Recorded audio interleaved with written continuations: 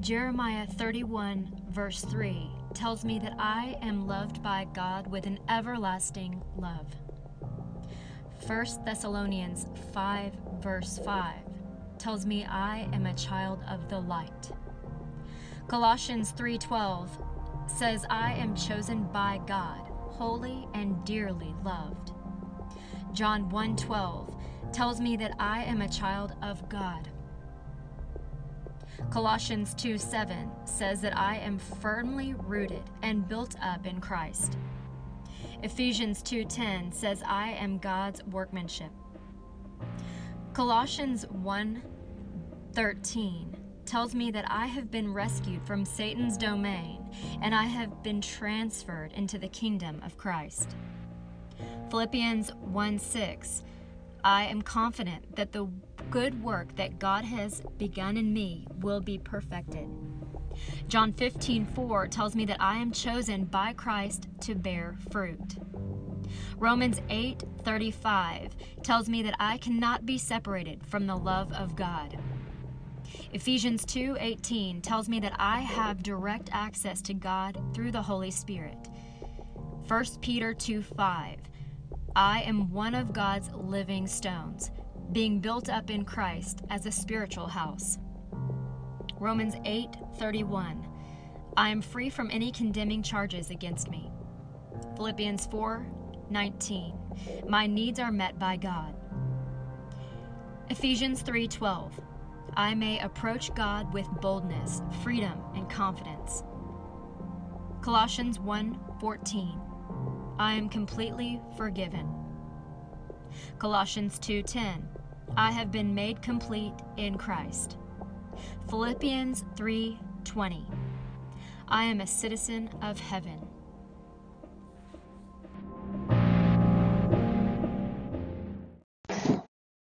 Livy. Like Olivia, yeah. Okay, so we'll get started here with Big Magic. And does anybody know anything about Elizabeth Gilbert? I'll tell you a little bit about her. Kim can say. Yeah, and then she just wrote another book that I just finished. It's such a deviance. The Signature of All Things? That one? Or No, Which the one? one about the women in New York. Oh. Now I'm forgetting the title. Have you read it? I haven't. So she basically wrote a book. She got divorced and ended up marrying her best friend who was a woman. During this whole thing, it's kind of an interesting self-discovery. And then she wrote this book about a young woman who goes to live with her aunt in this whole theater, and how just about how not to be afraid of your sexual. I'm trying to remember what it's called. I'll remember in a minute. But it's such a difference of a book. Yes, but it's good. The evolution of Elizabeth. Yeah. There you have it in a nutshell. There you have it. So yes, she kind of is made famous through Eat, Pray, Love. So if any of you have read Eat, Pray, Love or seen the movie or anything like that, she's gotten famous there. And if you don't mind, I have my note cards. So I'll tell you a little bit about her, and you can take notes if you. Oh, Kim, here you go if you want. Oh, I don't know where it is, but anyway. Here. I have to have mine in a notebook because I lose loose paper. She's a #1 New York Times best-selling author of Big Magic, Eat, Pray, Love, several other internationally, the Signature of All Things, all this now new book from Lady in New York. She digs deep into her generative process to share her wisdom and unique perspective on creativity. So that's that is what this book is about. So I'll try to stick to mostly what this book is saying and her perspective. Of course, I'll share with you a little bit, a snippet of my creative journey, but also kind of the way that that's a good thing about a neat thing about a book review is I'm reviewing hers and I have a little bit of an aspect of myself. But I love her book, and she uses profound empathy and radiant generosity to offer potent insights into the mysteries of nature and inspiration. I do better without the cards, but anyway, when I do try to read a quote or two. So she has 6 parts, and I'll tell you the first part is on courage. So we'll get to all the different parts, but for the next several minutes, I'll talk about courage. And she sort of invites us to think about big magic as she calls it big magic. I tend to think of it as a God wink or as evidence. Usually when I'm speaking to someone, I usually say, I'm looking for evidence, or I'm looking for a sign, I'm looking for a God wink. She calls it big magic. She says that this journey is this journey into your creative self, because God plants in us jewels and big things that are to be discovered. And so that hunt, that scavenger hunt to your jewels inside of you, this hunt to open your gifts is called Big Magic, is her journey. And so if I say Big Magic or if I say God Wink, you'll see that those are kind of, I'm using those interchangeably. And basically, she says that you have to have the courage to bring forth the treasures hidden within you. It's time to open your gifts. And I love that, because do any of you have a friend? I do. I have a friend who didn't even open up her wedding gifts for the first year. I mean, she doesn't like opening gifts. She wants to savor it almost to a fault, because then her parents, her kids, it drives them nuts. They're like, Mom, open your gifts. Like, we gave you that gift a week ago. And she's like, I just don't want to open it yet. So are you doing that with any of your gifts? Like, I'm not ready yet. I'm scared, or I'm scared of being found out. And we'll get to all of that later. But finding that courage to go on the hunt and search for your gifts. What are those gifts? And to be confident and bold that God put those gifts in you for a reason.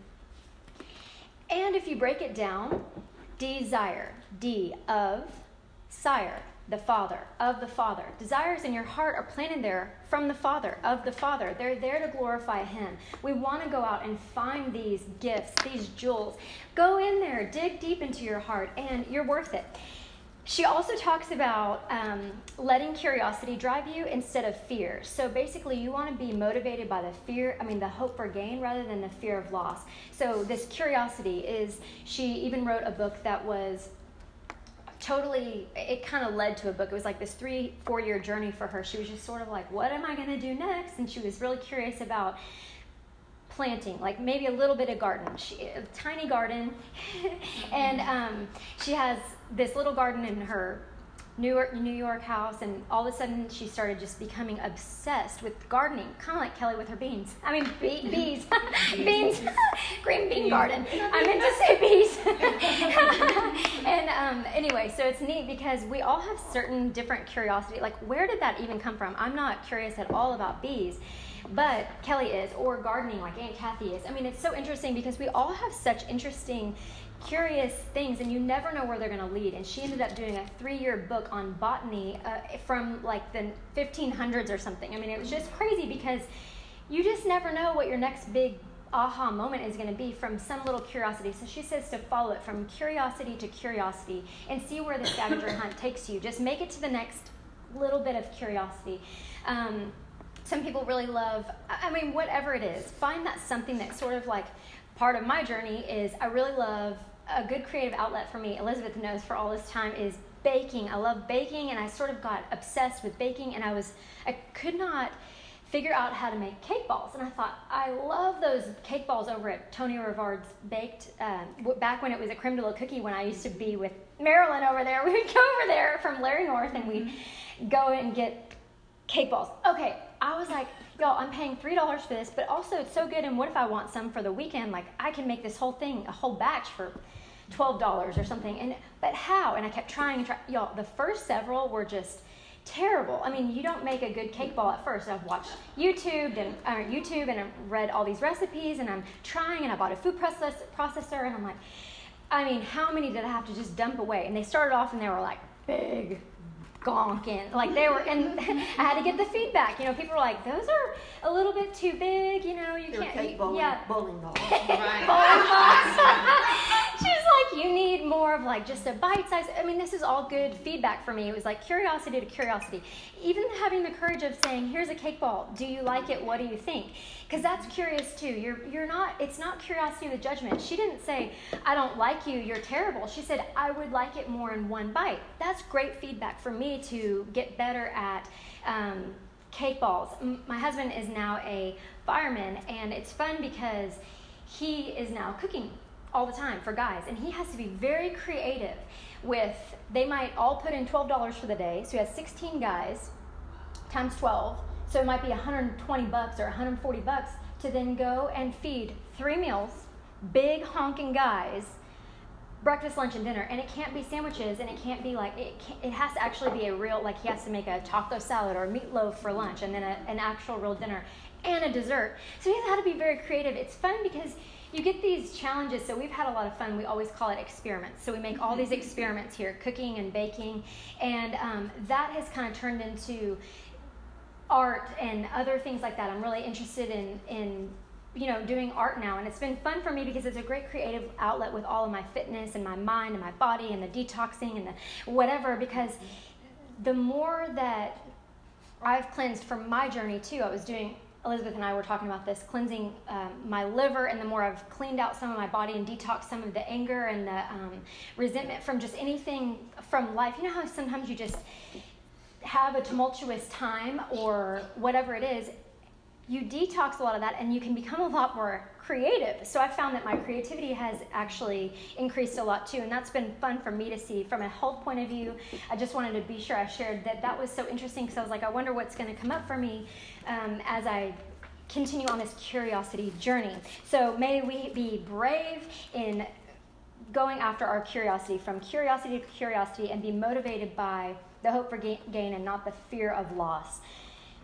What makes you happy, she says, and what makes you scared? So she has like these 6 parts, and then she breaks them up into mini parts or chapters, and one of them is called Scary, Scary, Scary. And it's just like, what is so scary to you? And she names a lot of things. I'm scared of being found out. I'm scared of failure. I'm scared of success. I'm scared that I'll fall. I'm scared that I'll look like a fool. I'm scared that my husband will leave me because I might get so busy with this creative journey. Or I'm scared that, the list goes on. We all have that something, and it's important that we really dig deep into ourselves. It's so funny that we analyze most of the people that we're around, overanalyze them, pick them apart. We know every reason why they're doing that, because their dad did this and their mom did that, and their sister treats them like this, and they went through a breakup then, and it created this, and we haven't even thought about ourselves yet. We're not even, or much less these days on Instagram, how much we know, and Facebook, we know so much about everyone around us, like, and these celebs. It's like we know everything. And I'm not judging that, but especially right now, like, think of the few celebrities that are really hot and why they're doing what they're doing, and their family dynamics, and what's going on, and why they're making the choices they are making, and what about their family, and what about their kids, and it's just like, whoa, what about me? What's driving me? Why am I acting the way I'm acting? Why am I feeling scared? Why am I feeling rejected? What's going on with me? Sitting back, and instead of just rolling through life, kind of like fight after fight, or you know how you get in those arguments and you're like, why did I even get so upset just now? Why did that person on the car, I mean, it can be simple stuff too, like driving in the car, road rage. Why did that bug me so much? So you're curious about your fears too. You're not just curious about what makes you happy, but you're really curious about your fears. Why does that scare me? What role do you play in your movie? I love that, because we're all in a movie, and you can choose to be a brand new you every day. And a couple of times ago, we did Dr. Caroline Leaf's Switch on Your Brain. And I love that one. And she tells us about quantum physics and the observer effect. There are infinite possibilities next for me. I can run down the street. I mean, even with you guys sitting here right now, I'm by my free will saying word by word what I'm doing next. I'm standing here, I'm doing what I'm doing. I could easily just go pop and do a handstand.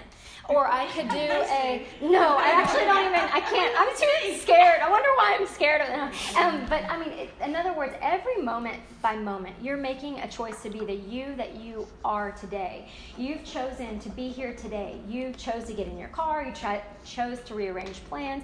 Thank you for being here. Thank you for rearranging your plans. It really means a lot. But also, you chose it, and you're choosing to be the person you are, the mom you are, the wife you are, the sister you are. All of you are choosing to be who you are, and just think that today I've chosen to be this little sliver of myself. But I could have easily made, say, like on a frequency level, lower vibrational decisions to be like this person today, a little bit less of Marquette. Or tomorrow, or even later today, I could be a better version of myself. That's my choice, and that's your choice. And you reflect back a better version of everyone that you come into contact with, or a worse. So you're creating this life that you're in, and God's given us that free will to collapse all possibilities into one right now and being this self.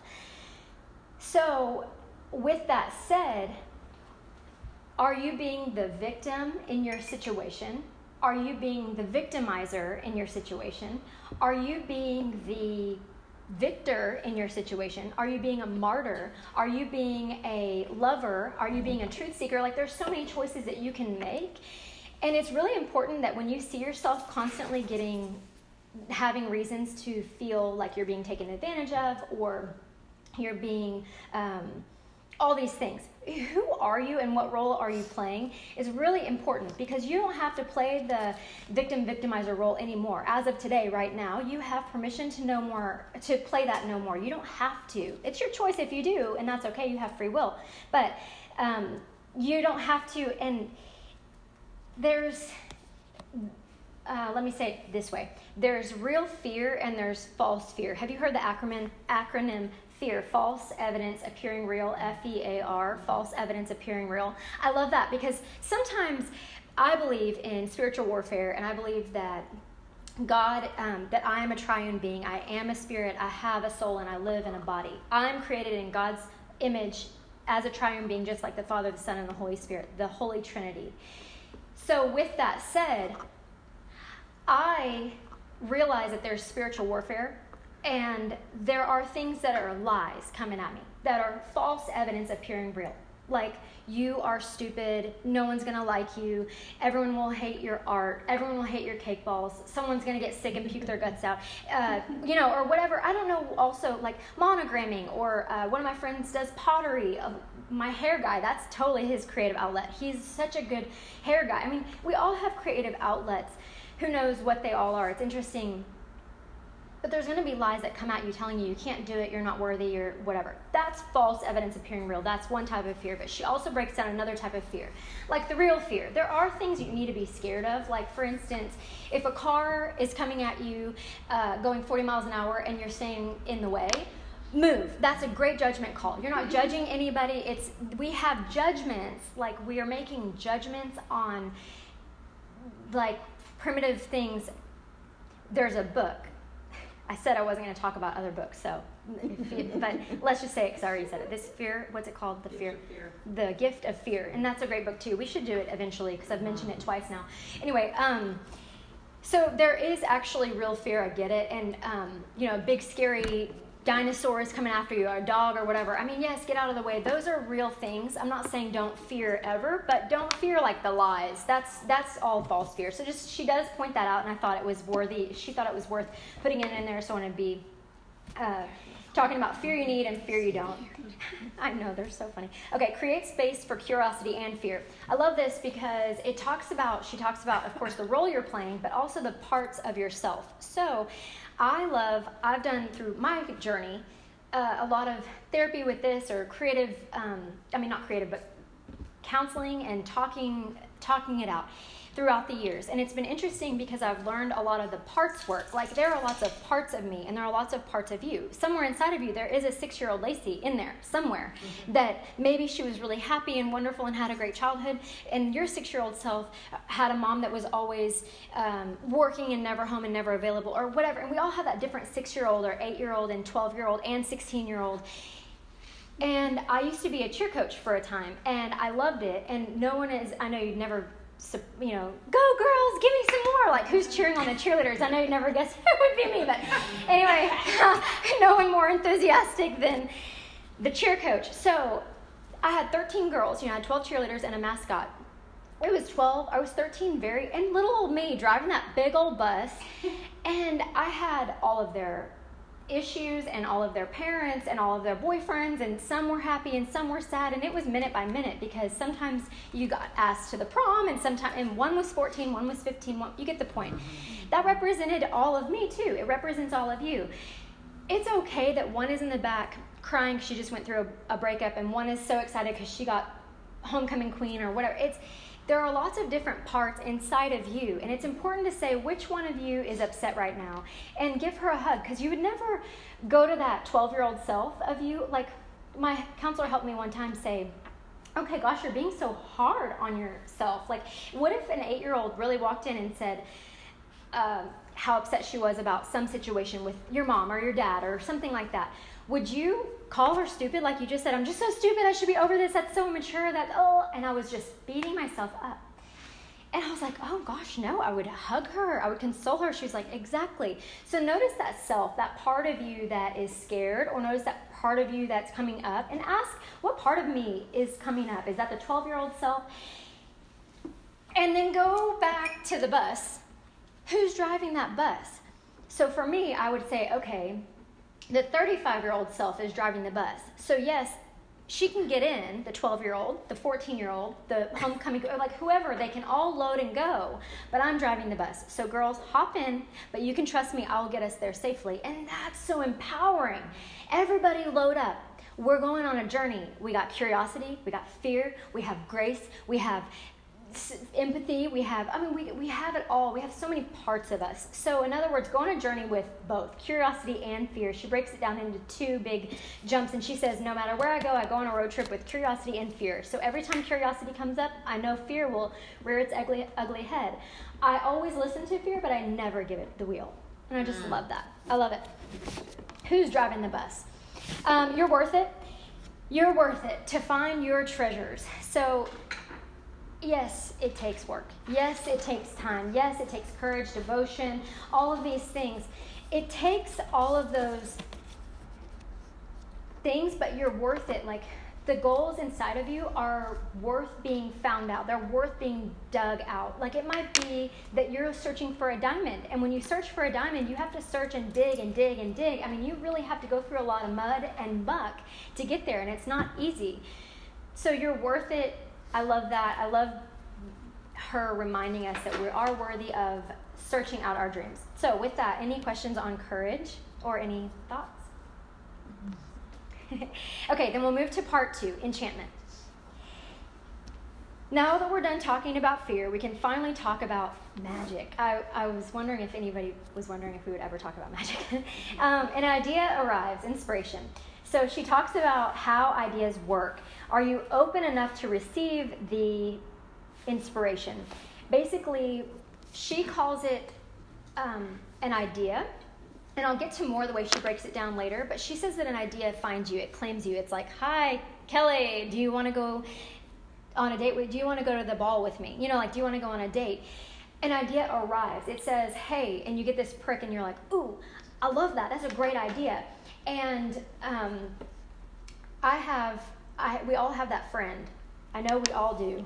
You might be that friend who's like, that's my idea. I thought of that last year. I thought of that apple juice, or I thought of that shirt. I thought of that jacket. Like, I love y'all doing your jacket business. I thought of that O-ring. I thought of all of those. That's my idea. Right? It probably did come to you, and it asked, and you either ignored it or you shamed it. That's a stupid idea. Well, I mean, golly, the idea is like, someone else won't think it's stupid. I'm going to do an O-ring then with Jennifer. And she, really? So these ideas come. If you're not ready or willing, it will go to someone else. Elizabeth might be coming out with a new race car. I mean, I don't know what you design. It's like, it's so amazing because we all get to go through different processes of inspiration, and it comes to us, and she says, when it comes, be polite if you're going to say no. No, thank you. I'm so honored that you would think me worthy for that idea. I'm so honored. I'm excited. Now's not the right time. About to have a baby. Maybe come back in a year, or just not interested, whatever. Be polite, just as if someone wonderful asked you on a date or to go to the movie. You wouldn't shame your friend for, like, I'd want to go see that movie. I mean, no, thank you, but thank you for asking. Please ask again another time. Not interested in that movie, but maybe the next. That's a great way to let that idea down. It's polite. What about when you say yes? You would never be asked to go to the Rangers game. Hey, you want to go to the Rangers game? They're in playoffs. I'm so excited. Oh my gosh, yes, I love the Rangers. I'm so excited. I'm in. I'm totally in. And then you don't go get your Rangers gear, or you get asked to the dance and you don't go buy a dress. I mean, who does that? You don't get new shoes or fix your hair. You know, by 7 o'clock when they're here to pick you up, you're like, I'm not interested anymore, man. That's hurtful, but also it's disrespectful. I guess those are kind of go in the same, but it's disrespectful, but also it gives the wrong idea, like you're not committed. It has non-committal. So that, not non-committal energy. So what why are you being non-committal? What are you not committing to? And that's in relationships, but also relationships with even your ideas. So it's really important to ask why. Always be curious about yourself. Don't worry about that guy that's always bugging you that he's non-committal, or you wish he would go on a date with you, or whatever it is. Most of us are married now, so most of it's like our kids, right? The kid that, your daughter is like in love with that boy, but he's so non-committal. Worry about why you're non-committal. You know what I mean? Just stay in your own lane, row your own boat. That's really good advice for all of us. She also talks about, so also she also wants you to say, be prepared, yes. And also it's simple but not easy. It kind of goes back to what I was saying about digging for the diamond. It might be simple, but it might not be easy. It might require a lot of work, a lot of investment of time, money, effort.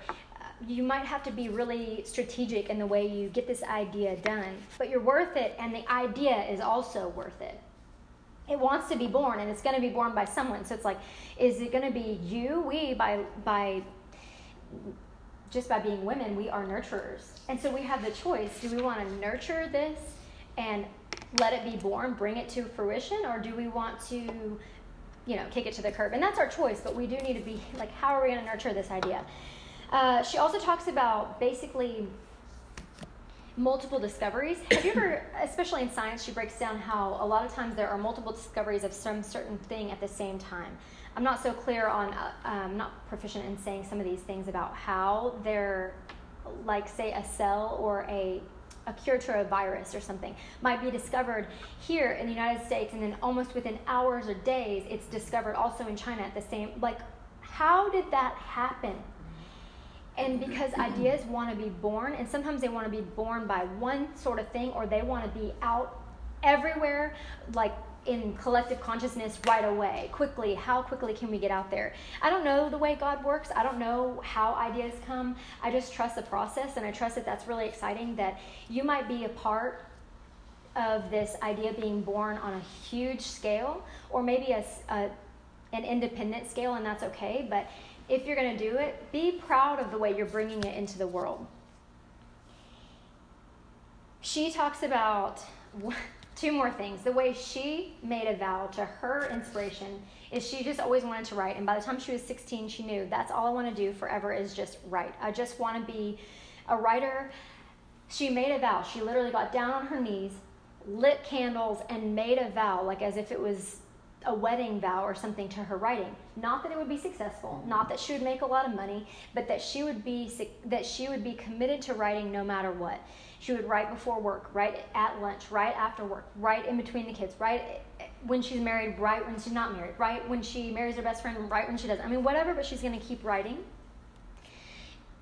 The outcome didn't matter. So that's good for all of us to know. Release the outcome. Release the expectations.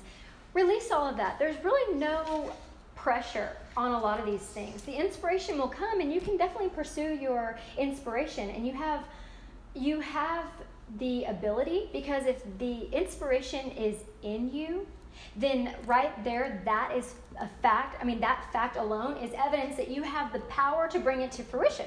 If it's in you, then you have what it takes to get it going and bring it to life. She also talks about how one of the poets, I'm not going to get this exactly right, so I know two of you have read the book. You might chime in.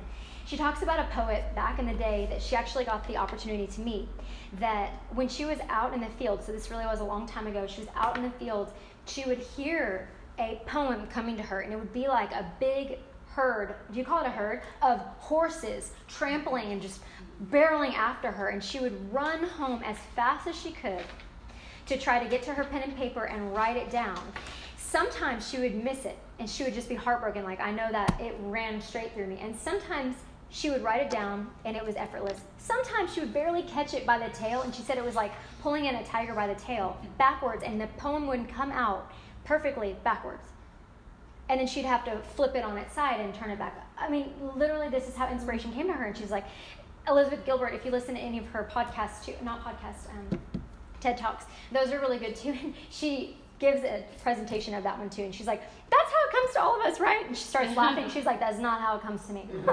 It doesn't come like a herd of horses. That is crazy, but good for her. Anyway, any questions on enchantment when the idea arrives? Okay. One thing is, I forgot to say this too. There's a Bible verse that I love that I've been trying to memorize, and it's Ephesians 3:20. And it says, "Glory belongs to God, whose power is at work within us. By this power, he can do infinitely more than we can ask or imagine." So that goes with what I was saying. If you have the inspiration inside of you, then you automatically have the power to bring it to fruition. You have the power to manifest it. You do. If you'll just believe. And they say the longest distance in a human is from their head to their heart. But when we can connect those, it's the longest 12 inches, right? But when we connect that and have total thinking and wholeness or completeness in our thinking, then we can manifest quickly these ideas, and we do have the power, and glory belongs to God, whose power is at work within us. So that's Ephesians 3:20. Yes. Okay, so teach us this. Okay. So for me, I was thinking about when you said big idea and, getting it out, and if it's in you, you can make it come to fruition. But sometimes I get a big idea, or I think it's a big idea, and I'm not sure which part of those little people inside of me, you talked about everybody. Yes. But I was like, is that my pride? Is that my need for busyness? Is that my pleasing side of me? Which one am I teasing out where I should be with a special idea? And usually I just try to pray. And yes. Sometimes God is pretty nice, and sometimes he's on vacation somewhere. Yeah. Sometimes it's like, hello, anyone home? I think for me, I love that because we all have to flesh out things for sure. And like you said, tease it out. I like that word better. I think that what Dr. Caroline Leaf talked about last time with the switch on your brain was so helpful in her note-taking process and her cleansing out her brain, her 21-day detox, was take the ideas, and what she says is take an idea right here and then let it go wherever it's going to go. Like, tease it out that way. Where does this idea lead me? So the curiosity, but also let your note-taking be random. It doesn't have to be in a straight line. It can maybe be on one of those grid dot journals or... What's this book again? Switch on Your Brain by Dr. Caroline Leaf. That one, she uses neuroscience to prove the Bible. She uses all scripture and neuroscience to come together. It's amazing. It's so good. I mean, I thought it was really good. She really spoke to me in that way. And she talks a lot about... Well, anyway, but back to your question, I think just asking for the discernment and asking God, because I know that you know, ASK, ask, and what is it from Matthew? Ask and then seek and you will find. Knock and the door will be answered to you. So ASK, ask and the answer will be given. Is that it? Seek and you will find. Knock and the door will be answered. So remember just to ask. Keep asking, because the more you ask, you will find. It's promised to us in Scripture. Ask, seek, knock. That's my only answer for that. Just keep asking. Okay, permission. Part 3 of 6. Permission. Basically, who gives you permission anyway? It's so funny because a lot of times we won't. First of all, we overqualify ourselves because we need permission or we need acceptance or approval. But I seek, and you can make this decision too, I need and seek God's approval alone to feel good about myself, right? You can make that decision, you can write it down, and you can say it all the time, especially when you find yourself pride or my need for attention, that 14-year-old self that's like me, everybody in school like me, or whatever. I need and seek God's approval alone to feel good about myself. Wow, that's empowering, and that's something that I can memorize and say over and over and over. I don't need permission to paint that thing. I mean, it's not even good, but I like it. I think it's fun, but I don't need to paint that. I don't need, Courtney didn't ask me for permission to make this sand thing.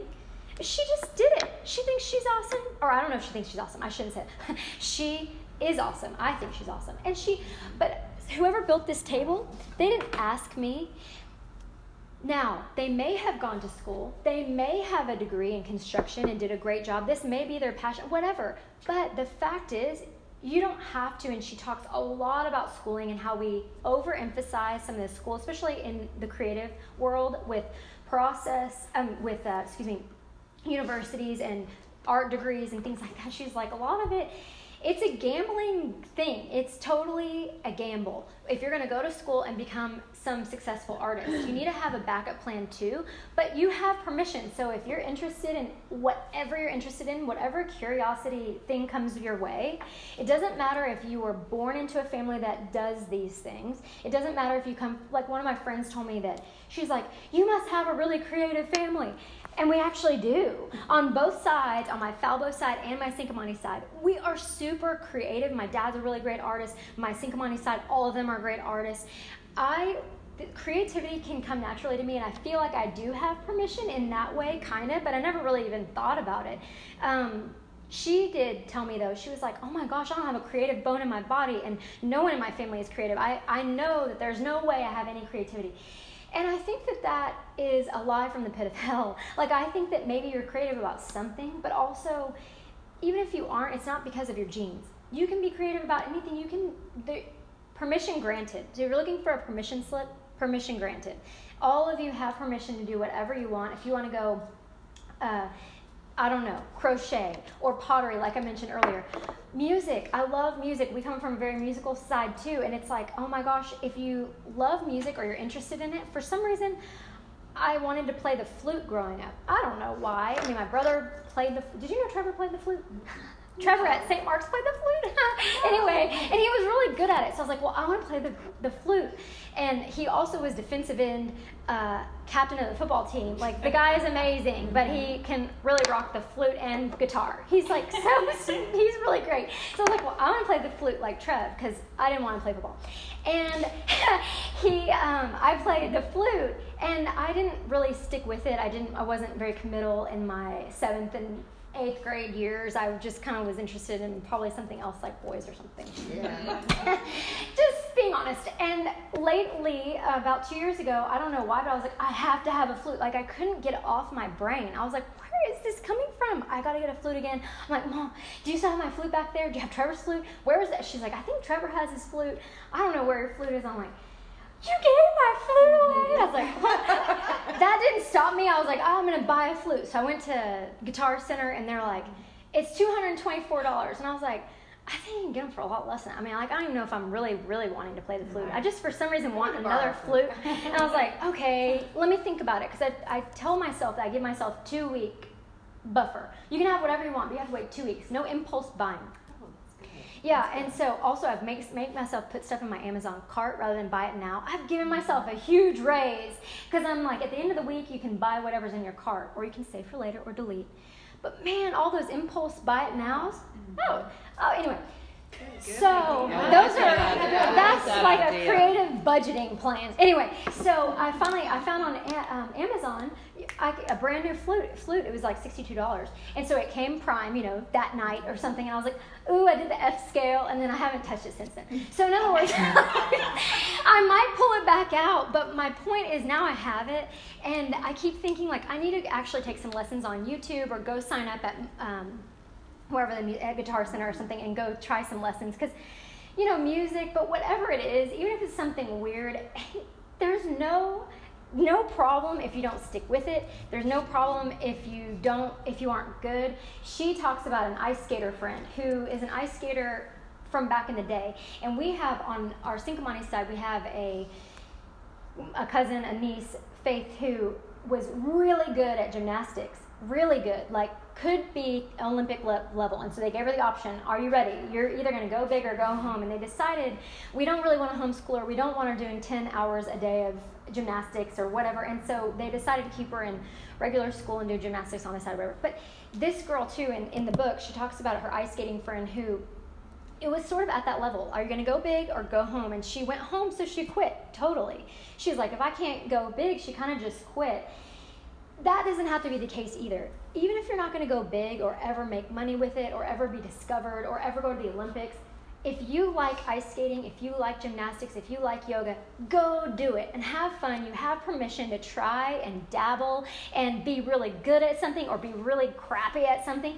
No one even has to know that. I told you that I had the flute, but nobody even knows I have a flute. It's in my office. I'm not posting it. There's no pressure. So I love that, because she takes it all off. She says, permission granted. And she also says, make sure that you're saying I am statements that are, rather, watch your I am statements, basically. And when we did Dr. Caroline Leaf's book, it was all about I am statements rooted in Christ. So I will send you those later because they're really great. And I also did a recording of them. I did a couple, but I'll tell you about that later. But anyway, the I am statements, basically, she talks about I am a teacher. I am an artist. I am a cook. She's not saying I am the best cook ever. I am the best chef, or I am whatever. Just make sure that you're not saying I am so stupid. I am an idiot. I can't believe I even thought of that. I am all of these things. Like, you know, we need to watch our I am statements. So I am whatever you are. Just make sure you're saying things that are saying what you are. So she says you defend yourself with the way you define yourself. And I love that because you define yourself. How are you defining yourself? That you're a stupid idiot.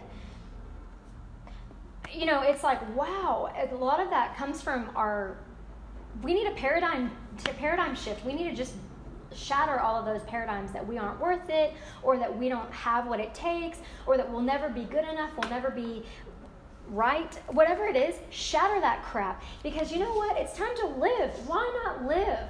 If somewhere along the way, either a parent or somewhere in our society, those first 7 years, I think in the Bible it represents perfection and completion in the Bible, right? Perfect number. Those first 7 years. If you go to a lot of these monks, they'll say, give me a child and I'll tell you he's a man by the time he's 7. Like, in other words, all of the formative stuff is those first 7 years. And we don't even realize a lot of it is we're in a type of, there's alpha, gamma, delta, all these brain waves, right? And some of it is almost like hypnotic. I mean, you're not even realizing the stuff you're observing, the stuff you're hearing.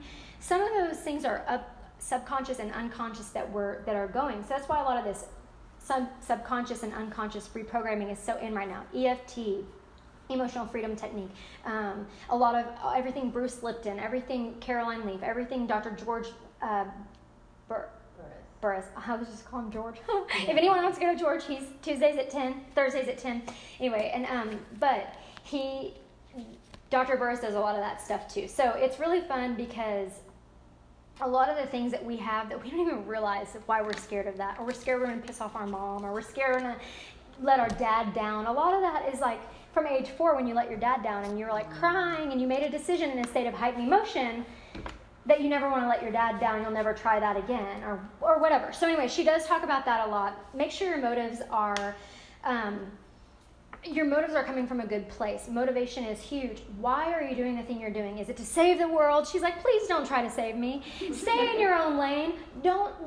This art doesn't have to save you. In fact, she's like, get off of the pressure cooker. There's no pressure in almost anything creative at all. You're not a doctor. She names all these. You're not a doctor. You're not a neuroscientist. You're not a fireman. You're not anything that's actually saving lives, or someone might not make it tonight if you don't do your job. So what? Somebody doesn't like their jacket? No biggie. Throw it out.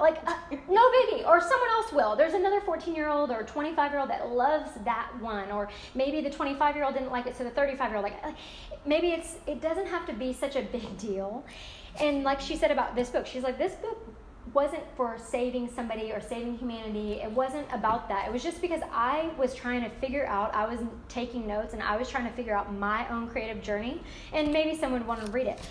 #1 New York Times bestseller. Yeah, a lot of people have wanted to read her journey. It's awesome. It's great that she went to such extent, but she didn't do it for that motivation. She wasn't motivated by that or trying to save someone. So just make sure that you're not trying to save someone. Often that means you need to be saved. You need to save yourself. You need to stay in your own lane. You need to really focus on yourself. What part of me is needing that? Show us your jacket. See, in my own cute. lane. Oh my gosh, are you kidding me? Okay. Oh my gosh, that is crazy. You keep saying that. I love it. Okay, I love that you said that. Okay, that's one of my favorite sayings, and it's so true. I think I'll buy that jacket off your back. Or I need to put it in order now. That's awesome. So, does not have to be important, doesn't have to save lives. Original versus authentic. So make sure things are coming from your authenticity. Yes, thank you, Aunt Marilyn. I'm like, authenticity, and you're being from your authentic self. Don't worry. often the things you're practicing are not original. I didn't make up the cake ball. I didn't make up any of the creative stuff. I didn't make up a flute. She's like, a lot of the things we're doing, these ideas that come to you, have already been done, but they haven't been done by you. And that's the exciting thing, is that go ahead, make some waves in that industry, or make some waves in that genre or whatever. And often with you practicing, say, cartoon drawing or whatever, you'll get really good at making Minnie Mouse, and then you'll start making your own, say, thing. Or jackets. Like, y'all didn't create jackets, but who knew you'd come up with such cool jackets the way y'all are doing? Like, it becomes original in a way, but it's a journey. So don't worry about, like, well, I can't copy her, I can't copy this. But how many greats have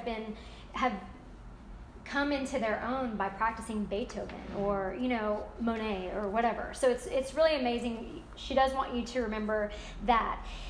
One of my favorite quotes is, don't ask what the world needs. Ask what makes you come alive and go do it. Because what the world needs is people who have come alive. So don't ask, like, that's a good motivation question. Why am I doing this? Is it because the world needs it? The world needs me to do this?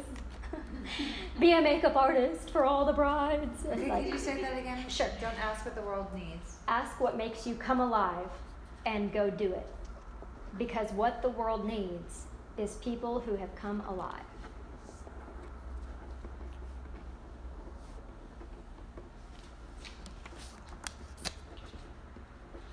Then she did mention, like I said to you about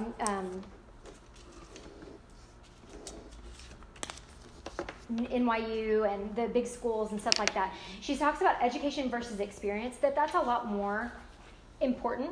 A lot of people, like, look at all the, for instance, like, I'm in the fitness world and I'm in the... She's going to rip it off. Just do it right now. Just do it. She's like very slowly trying to quietly Velcro by Velcro. Aww. Okay, feel better now. You can breathe. What happened? Breathing deeply. I missed all that.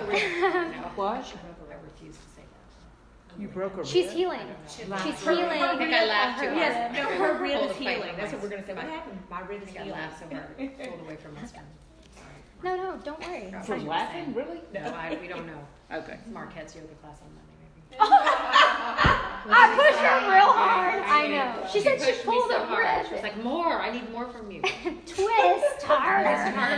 You're going to break our rib. Oh my Guys, gosh. No, it's fine. Okay, so education versus experience. Education versus experience. So that's obviously a big deal. But then confidence versus entitlement. So she does talk about an entitlement. Like, you are entitled to the dreams and the goals that are within you.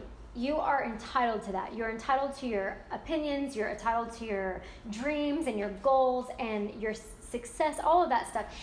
Not in the entitlement. She does defend it a little bit. She's like, not in the way that entitlement sort of has a bad rep these days. Like, that's such an entitled child, or don't have an entitled mindset, or entitlement sort of can have a negative connotation. She doesn't mean it that way. She just means that you're entitled to your own dreams, and you should not let anyone tell you that you're not worth it, you're not good enough, or you haven't been trained. Definitely people have asked me, like, well, did you go to school for that? I'm like, no, I mean, I took some classes on YouTube, and also I bought some classes online, but even that I stopped saying, because that's defending myself, and I don't owe them an explanation, but who cares that I didn't go to culinary school? I can still make cake balls, like, so don't let anybody. A lot of times people are being genuinely casually curious, and they're just asking. Sometimes they're being jealous. Don't worry. Don't even try to start analyzing them. Remember, stay in your own lane, and remember that anyone's opinion about you is none of your business. People's opinions about you are none of your business. You just stay in your own lane. Remember that you need and seek God's approval alone to feel good about yourself, and that's it. Period. The end. Period. The end. Complaining. She talks about complaining. I love this. She's like, gives 4 reasons under her part of complaining.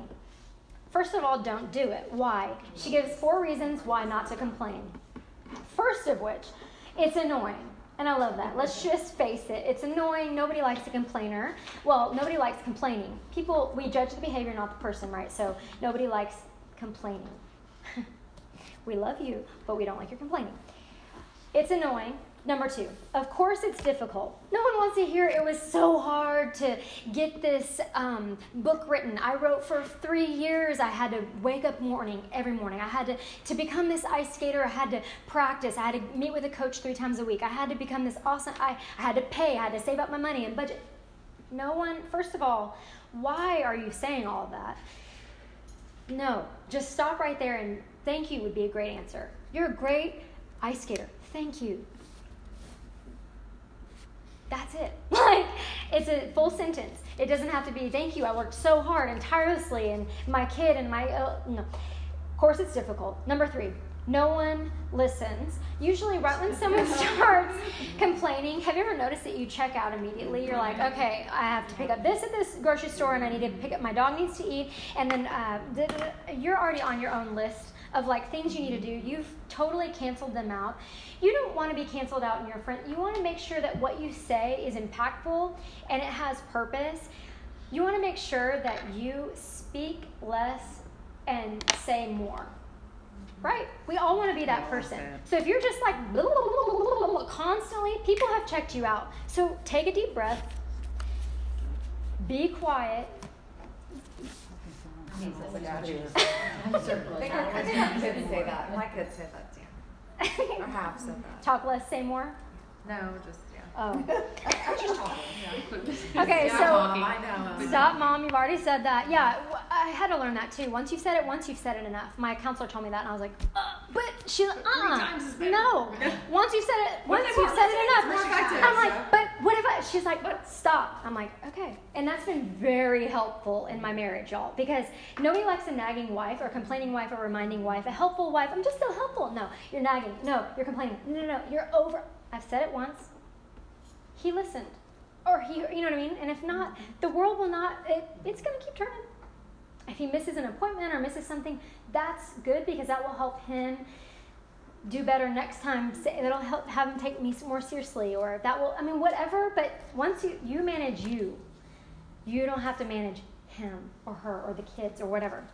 Okay, number 4, scaring away inspiration. I love that because when inspiration comes and it's like flitters onto your shoulders, I love you. Would you like to go to the prom with me? I want to start this new bracelet company. And you're like, oh, I don't have time. My life is so hard. My mom is a bitch. My son is blah. And Teddy barks all the time. How could I possibly do a podcast when Teddy barks all the time? How am I possibly going to do this? All of a sudden, inspiration is like, Lissy, would you like to go? It's gone. It was totally, she's still over here, blah, blah, blah, blah, blah, complaining, saying why inspiration would never, so inspiration is already on 5 people down. It's at Maryland by now. Like, nah. Not her. She's too busy complaining. She won't even have time to see me, hear me, or even necessarily, or not to mention follow through. Any questions on part 3, permission? Okay, then permission granted. Go out and dun. Part 4, thank you.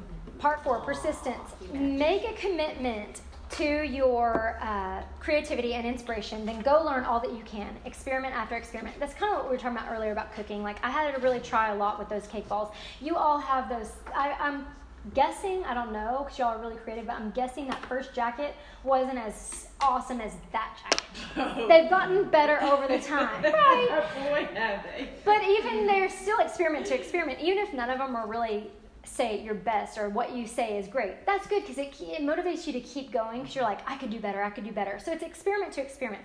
I still call all of my cake balls experiments, all of them, because every now and then I get a batch that I have to throw away. I don't know why. It's just another experiment. No biggie. No one died. No one even knew I was making cake balls. In the garbage. No biggie. So experiment by experiment. Persistence, keep going. Go learn all that you can. Doesn't matter when, it's never too late. She talks about her 90-year-old friend who she met at her 90th birthday. So now she must be much older than 90. She met her, and in her late 80s, so in the last 4 years of that, before that she met, she started being very interested in the Mayan ruins. Where did that come from? She was just so interested. Curiosity, experiment. She followed her curiosity and went experiment to experiment. She is a well-known, top authority in the Mayan ruins. She goes and gives all these speeches. She goes to all these museums. Y'all, she's in her late 80s. It's never too late for you. So if you think like, oh, I should have done that when I was 20, then do it now, right? What do they say? The best time to plant a tree is 10 years ago, so start today or something like that. I don't know. But in other words, if you should have done it then, do it now because you don't want to wake up when you're 90 and shit all over yourself. I like that. Learn your creative cycles. It helps you learn your flow. Like you're in the flow and you notice you're really grooving and you're jiving. You feel awesome. The sun is out. Life is good. You're feeling like your heart is just, you feel so enthusiastic about this idea. And then you kind of like at that part in the game, you kind of get scared or congested or clunkety or whatever your words are. She does talk about that. You'll start to learn your patterns because sometimes it's like, oh, this is where I need to dig deep. This is where I need to push myself. I think about it in a fitness way. A lot of you come to my classes, a lot of you I've done a lot of personal training with. You're asking me to make you stronger. So usually I give you something hard to do. And so sometimes when you get to number 15 or 16, that's where it's the most important that you stay committed. 17, 18, 19, 20 reps. Stay committed. Can you make 5 more? It's like, but I've already done 20. Let's do 5 more because I'm really wanting you to get a little bit stronger. Sometimes it's like, I'll have to tell myself, I'm like, I asked God to make me better, right? And now I'm having to go through 30 burpees or whatever of life, right? And I'm like, I hate these burpees. Yeah, of course. He didn't say it's going to be easy. It might be really hard. He might give you a really hard push-up set or whatever. But the point is, that's usually you're getting to know your own flow and your own cycles of when you need extra motivation, you need to take a break. She also talks about how do you manage your ups and downs? Because we all have, what she calls it is a shit sandwich. I don't really love that, but then I say my own, like, I knew somebody would. So she's like it or not, we all have to eat a shit sandwich. Like basically, Take a bite. Yeah, take a bite because what's your favorite flavor of shit sandwich? Don't be like, I don't have to do that or whatever. No, we all do. We all have ups and we all have downs. My ups look different than Lacey's ups. My downs look different than Kelly's downs. Hopefully, you're trending upward. Your highs get higher and your lows get higher. That's great. Fine. But because you're learning and you're growing in this life, hopefully you're learning and you're growing. So when you're lows, they don't take you down like they used to in your 20s or whatever. But she's like, manage your highs and your lows. Like there's going to be a middle, and it's going to be in and out of like there's bread and then anyway. Yucky. Okay, don't quit your day job and demand your creativity to pay rent. I love that. She's like, no, keep your job. She's like, I didn't even quit my job till years after not Big Magic, but what's the other one? Eat, Pray, Love. Yeah. Once Eat, Pray, Love was like 3 years on the 3 New years. York Times. Yeah. She decided she could quit her job. Day job. So, in other words, don't demand that of it. I know I caught myself, I was selling my stuff at a little cafe and also some coffee shops here. I was doing my espresso walnuts and you remember that? I was selling them at, there's some here if y'all want some. I'll put it So good. So addictive. These are also just some chocolate ones that I got from the store, but yeah, they're anyway. Those I used to sell over at Laguna Coffee and some other places. Anyway, so Oh my gosh. Are they insane? I mean, well, they took like years of perfecting, of practice, throwing a lot away. But the point to say that is, I started demanding of them to make me money, right? And I was like, it took all the fun out of it, but also it took squeezed a little bit of my creativity out, and it made it a little bit. That is so different from anything I've ever eaten. You like It that? is the perfect amount. I kept telling It's myself. It's not too sweet. We'll have to find something that you can Yeah. espresso for me. I can do an espresso. I don't know. That is so good. Oh, thank you. Thank you, but it's been fun doing those, but now I just do them for fun. Like there's no pressure. I don't have to package them anymore. I'm not saying you can't turn your creativity into a job for sure. I mean, but my point is don't quit your her point is don't quit your day job. Don't let your dream become a nightmare. And I love that because that would be a little bit of what I was doing. I was sort of pushing it, and it became so overwhelming. I mean, James was like, babe, there's cookies everywhere and there's flour, and I was doing a weekly dessert for this cafe, and I was doing the espresso walnuts, and it was just becoming. How many things do you do? I know, it is really unbelievable. Well, that was back in the day. I don't do that anymore. Now I just do it for fun only. That's why I'm so thankful y'all are here, so I can make some espresso walnuts. But Kate Paul's walnuts, painting, and all her healthy stuff. I don't know if there's anything else that we're missing. The flute. I know. oh yeah, Renaissance And woman. Blink Us Live. Oh, yeah, And Blink is Blink is live. use all of your resources and celebrate yourself. So paint your ox. She talks about someone who literally the only thing they had was an ox, and they painted his horns, and they made it like he was the one that paraded around his town with an ox, and that's the only thing he owned. So whatever you have, whatever your resources, and you'll get it. I'm going to send you your affirmations, and there are 4. There are some short ones, and then there's one that's more of a meditation, and one of it has decisions, and it says, I celebrate myself and I'm fully empowered by the Holy Spirit of God. So just remember, like, to celebrate, but also it says, I have every resource to make decisions that please God and live the abundant life. I have been blessed with these resources. So you have decisions. You have been blessed with lots of resources. Even if there are all types of resources at your discretion. So be a good steward of the resources you've been given, even if it's just an ox. At least paint its horns. Fall in love with your creativity, sneak away, and be romantic with it. Make it a priority, just like you would with anything else. Like if your best friend was coming into town, you would make time to come see her, to have her over. You would make time for that. Or something like a book. You know, when you're reading that book that you cannot stop reading. Maybe you write a book review for that. I'm doing the reading. You're doing the podcast. Jennifer's like, well, but there's that something, or that, I don't know, but you just make time for it. There's that something that you're just so excited about, and she talks about that, just falling in love with your creativity. What you produce is not always sacred, but the time you spend working on the project, what that time does to expand your imagination, what that does to transform your life, that is sacred. The more lightly you pass the time, the brighter your existence. I love that, right?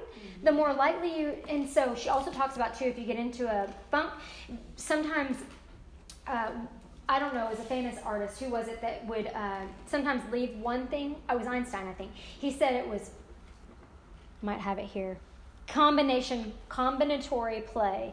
So Einstein's method of opening one channel by creative in another one. So like if you couldn't figure out the math problem, go play the flute or go. He played the violin when he got stuck on his mathematics. Yeah.